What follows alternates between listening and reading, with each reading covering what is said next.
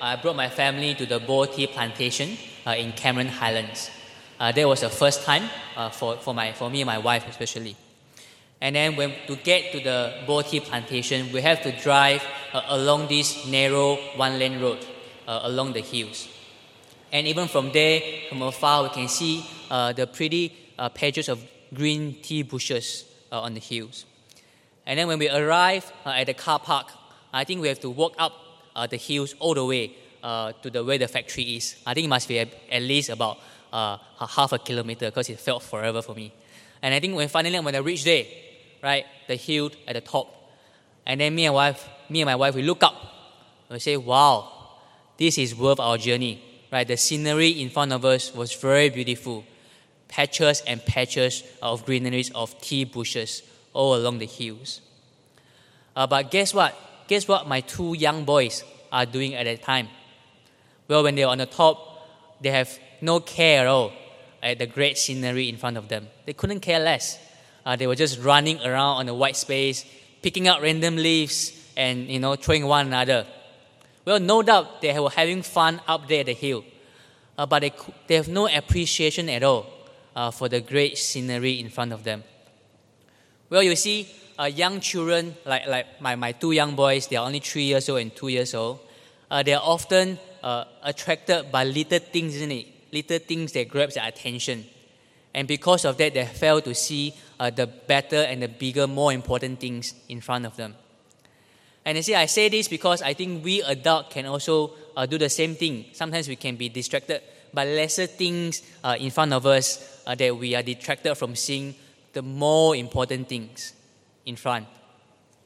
And I'll explain more about this towards the end of the sermon when we understand properly the passage today. And so let's go straight to Mark chapter 10, verse 46. Here in chapter 10, verse 46, we see here that Jesus and his disciples came to Jericho. And then in the next sentence, they were leaving Jericho. In a short same verse, Jericho was mentioned twice. And you wonder, what is the significance of this place that was mentioned twice? Well, it is significant because it's a closer city to Jerusalem. Right? It's the last stop before they enter Jerusalem. And we see that this was indeed Jesus' destination, that he was heading towards Jerusalem. We see that back in chapter 10, verse 32. And in that verse, we see that Jesus was walking ahead of the crowd, showing that he was urgently trying to get to Jerusalem. And so, as a living, and then not just that he was traveling urgently towards that.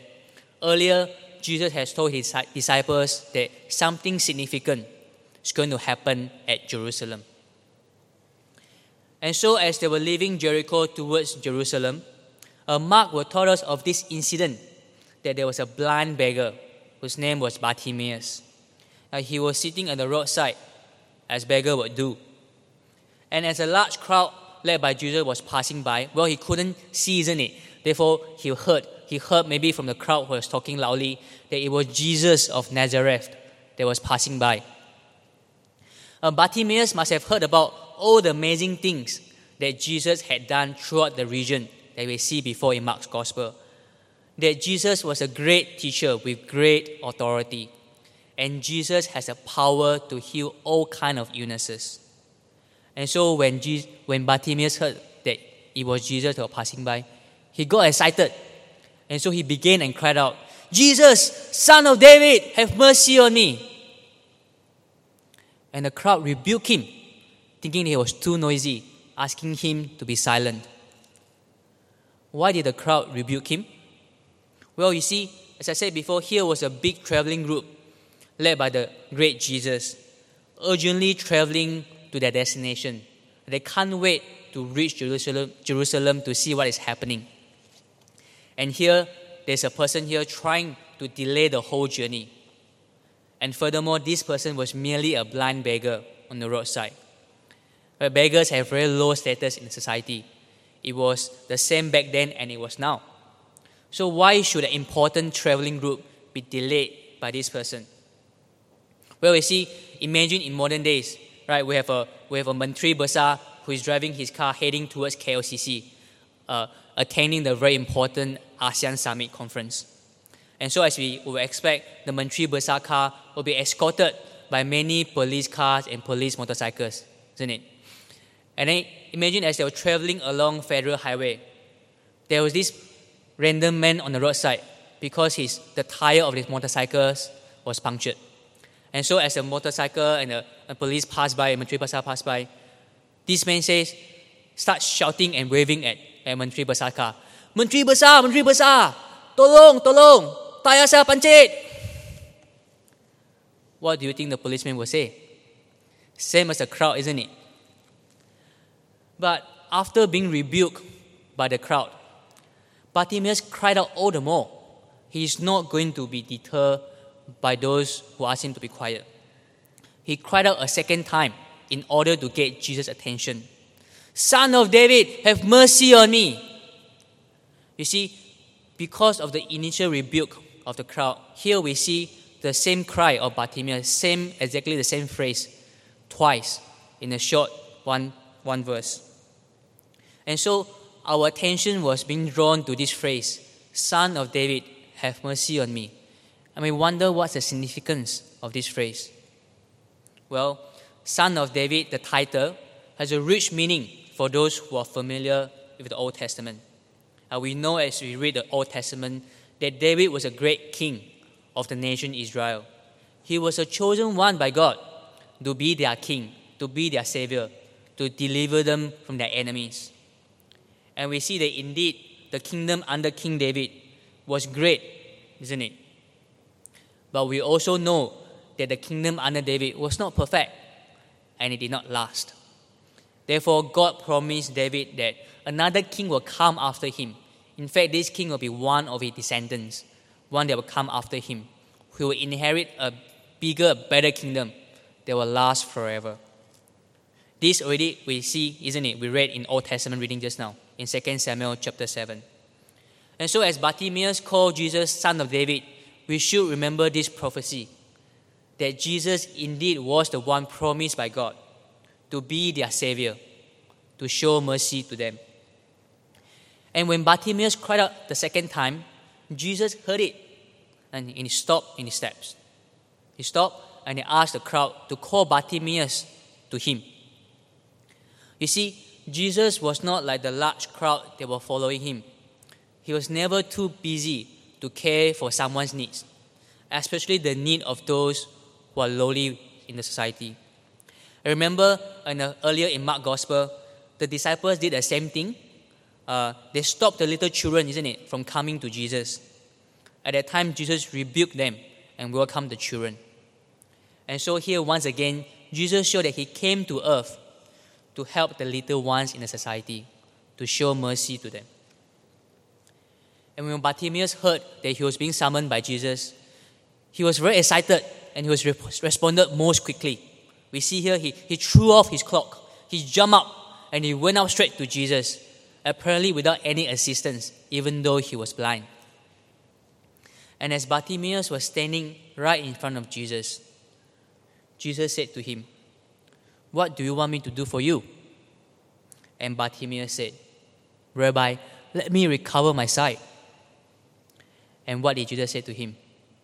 Jesus said, "Your faith has made you well. Go." And immediately Bartimaeus recovered his sight just in the instant. That was indeed amazing, isn't it? And we must remember that this is the true record of eyewitnesses' account. And we must never fail to be amazed by the power of what Jesus did here to Bartimaeus. But now let's go back briefly to the words of Jesus that he said. He said, "Your faith has made you well." What did Jesus mean exactly by these words? Jesus here was saying that it was Bartimaeus' trust that enabled him to recover his eyesight. Well, what did Bartimaeus trust? Bartimaeus trusted that Jesus has the power and authority to heal him. Did he trust correctly? Yes, isn't it? Because Jesus was indeed able to do it and he was willing to do so. And so he recovered immediately. At this point, some clarification is needed. You see, the power of Bartimaeus' faith lies not in his faith himself, but the power of his faith lies in Jesus in whom he trusts. Right, let me illustrate this. Take, for example, you are sitting on a wooden pew right now, isn't it? It is your faith that has enabled you to sit without falling down, because you have trusted on a good and secure pew, isn't it? On the other hand, if you choose to sit on a pew that has broken legs and slanted on one side, you see, when you put your faith in it, you will fall from it, isn't it? No matter how strong your faith is. And therefore, what saves you from falling down from the pew is not the intensity of your faith, right? It's whether you have faith on the right pew or on the wrong pew. And so it was the same with Bartimaeus' faith. The amazing power comes not from his faith itself, but from Jesus' authority and his willingness to show mercy. Now we've gone through the incident of Bartimaeus. We see his faith and we see the healing that he received. I think the big questions that may run through your mind at the moment is, what does it mean for us now in the 21st century? Some of you might think that this passage is telling us that even now, God will heal many of our physical illnesses if we have the same faith as Bartimaeus. If only with the same determination as this blind beggar. Is this how we should approach this passage? Well, the answer is no. The answer is no, and there are two reasons. There are two reasons why we should not approach the passage in this way. The first reason is because the healing of Bartimaeus is a sign that points to something bigger and better. It is a sign that points to an event in the future that will happen definitely to all Christians. And because it is a sign that will point to the future, and second point that I want to make is that in the meanwhile, God has not promised to grant Christians miraculous healings now on earth. Let me take some time to expand these 2 points. First, we see that what Jesus has done here for Bartimaeus has already been prophesied by the prophet Isaiah back in the Old Testament. The healing of Bartimaeus is part of a greater salvation that God will achieve. Let us turn back now to Isaiah. Isaiah chapter 35. Let's turn the Bible to page 711. Be helpful if we can all do that. Page 711, Isaiah 35, verse 4. I will not read the verse out, but just observe these verses as I explain it. Isaiah 35, verse 4.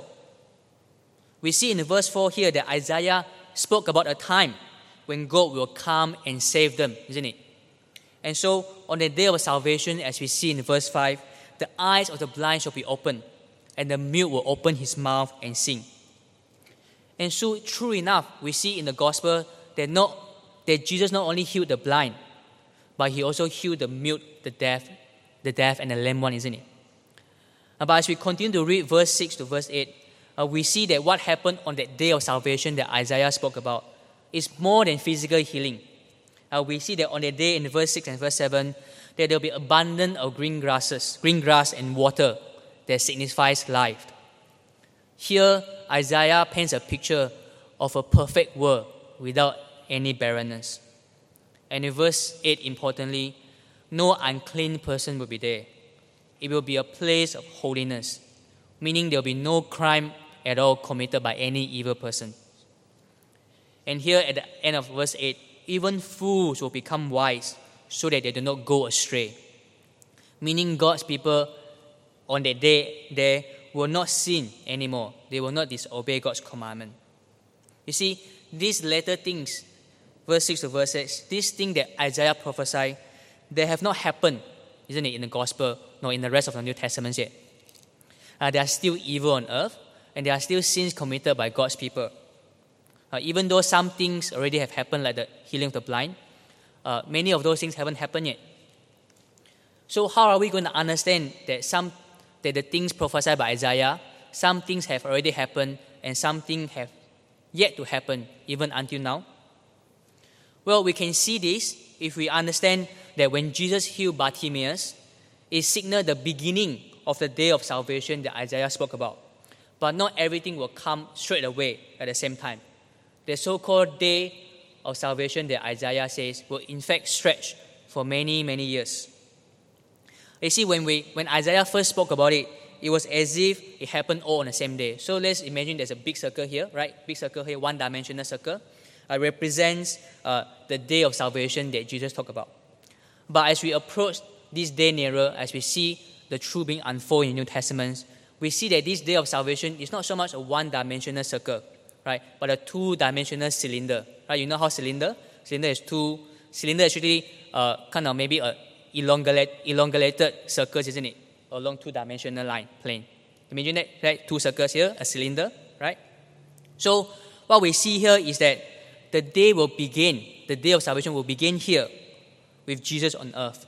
But you will only be completed on the very last day when Jesus returns again. And that time is when the history of the world will come to an end. And therefore, when Isaiah spoke about the day of the salvation from the Old Testament, he's looking from a distant, further back past. So when he's looking at it, he's looking from this angle, isn't it? Just seeing a circle. But in fact, it will happen in stages, like a cylinder. And indeed, it is very important that some things happened earlier on when Jesus came on earth. It is to show that if this has already happened in Jesus' time, some of it, then the rest will definitely come when Jesus returns again in the future. So the happening of these things guarantees that the future will definitely come.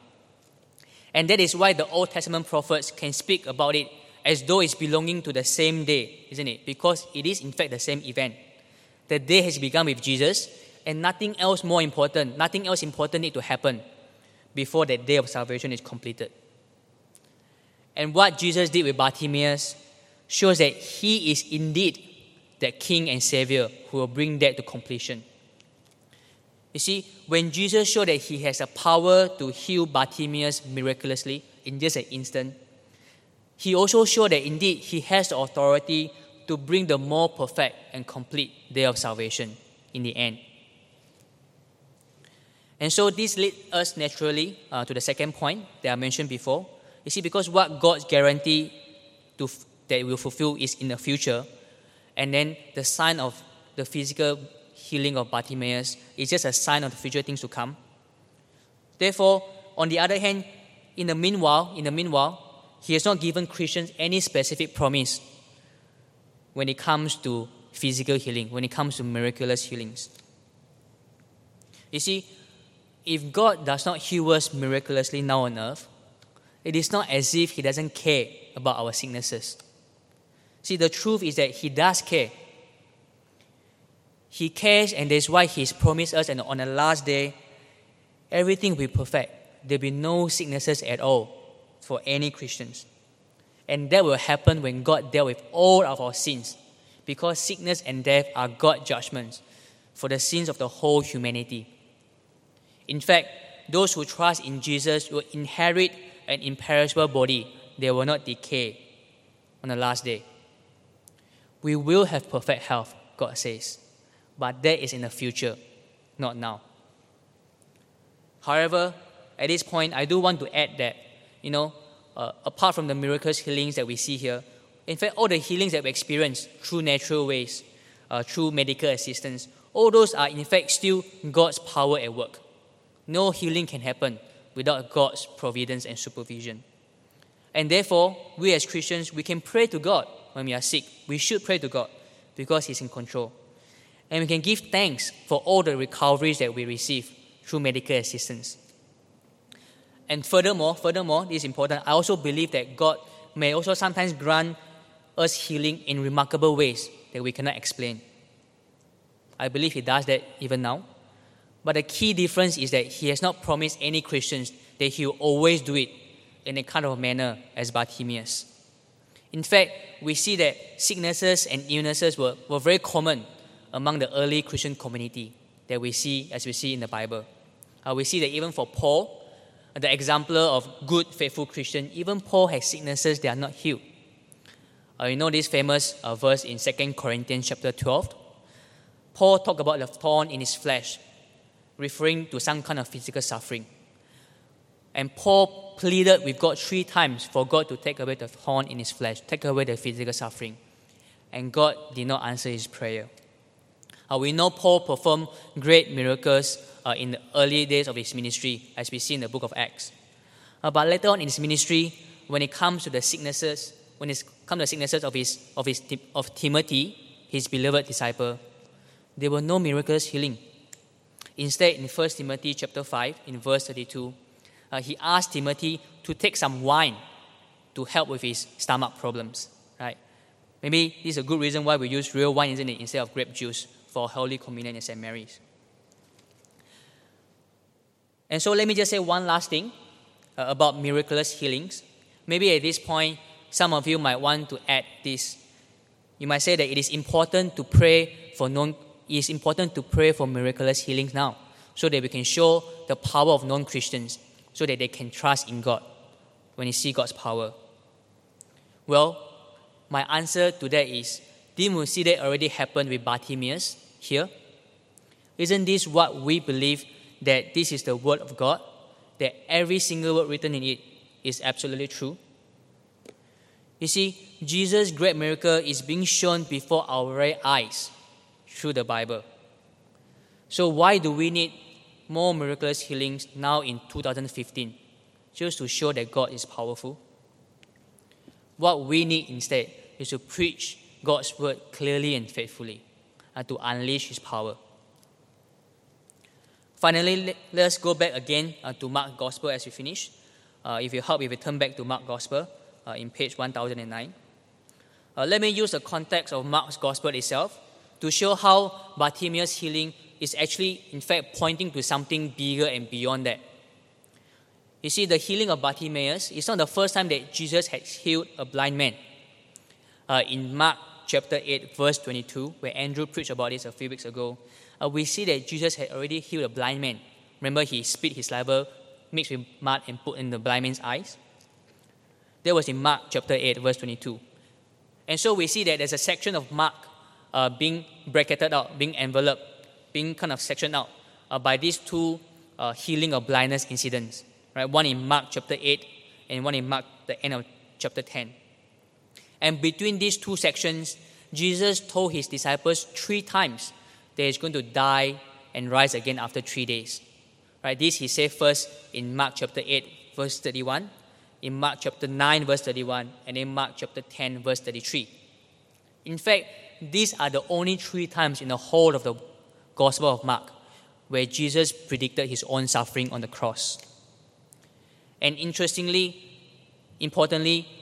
just after Bartimaeus was healed, isn't it, at Jericho, we see Jesus heading towards Jerusalem, exactly for the purpose of being delivered to the cross and die there. And so we see the structure of Mark's Gospel in showing us what happens between these two healing of physical blindness. It is Mark's way of showing us that these 2 incidents of the healing of physical blindness, they was to represent the opening of the disciples' spiritual blindness. Right? The physical blindness, the opening of the physical blindness of those 2 blind men was to represent the opening of the spiritual blindness of the disciples. You see, the spiritual eyes of the disciples were to be opened through the revelation of Jesus that he's going to die and rise again after 3 days. And I want to say that this opening of the spiritual blindness is just as amazing and miraculous as a restoring of physical blindness, if not more miraculous. At this moment, I would like to do an experiment. I would like all of you to close your eyes for a moment. Well, maybe some of you already closed your eyes in the beginning of the sermon, so you can open it at the end of the illustration. But joke aside, please just close your eyes for a moment. And so now as we close our eyes, we experience, isn't it, the darkness that Bartimaeus experienced. This is what it means to be in physical darkness. And the Bible tells us that this is also what it means to be in spiritual darkness. When we are in that spiritual darkness, we do not know that we are sinful. We do not know that we are under God's judgment and that in fact we are heading towards hell. Now slowly open your eyes. And now when Jesus came, we understand that he comes to save us from God's judgment, save us from our own sinfulness. And so once we see this truth, we see the world in front of us in a whole new way that we'll never see before. This light of truth, light of God's truth, shows us that this is indeed the way and the life. Earlier, we see how incredible is the simple faith of Bartimaeus that enabled him to be healed, because he trusted that Jesus has the power and authority to do exactly that. And so Mark is now inviting us to put our faith in Jesus, not just as the one who healed physical blindness, but as a Jesus who has the power to deliver us from our sins and from God's judgment. Jesus is a king that will bring us to a kingdom of perfect joy and holiness. If we have this simple faith in the truth revealed by Jesus, then very powerful indeed is our faith, because this great King Jesus will definitely bring that to fulfillment.